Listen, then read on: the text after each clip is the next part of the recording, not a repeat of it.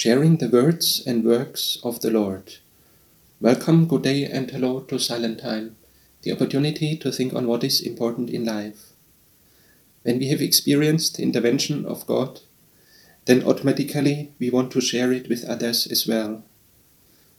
The acts of the Lord can be various types. For example, when we have experienced the forgiveness of the Lord for what we have done wrong, or also when the Lord has done things that have helped us, for example, helped us to pass an exam, or helped us to manage certain situations, or to get over a sickness, and so on and so on.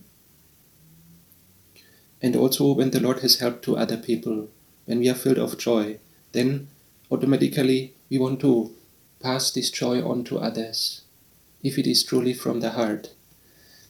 In Judges 5, verse 3, they say, "Hear, O kings, give ear, O princes, to the Lord I will sing. I will make melody to the Lord, the God of Israel." So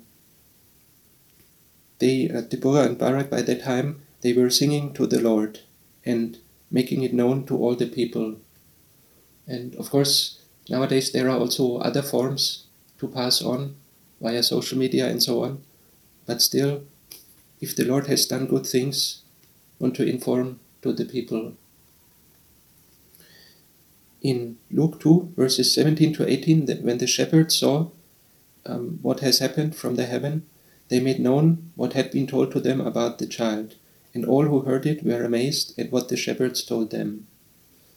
So, because the shepherds had seen the song of the angels and listened to it, and they were informed.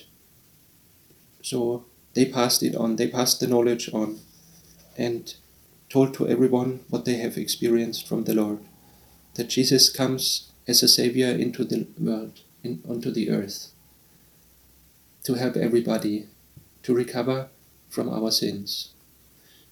Lord, we thank you for all, and we are sorry where we do not pass on this good news, where we do not share your word and your works.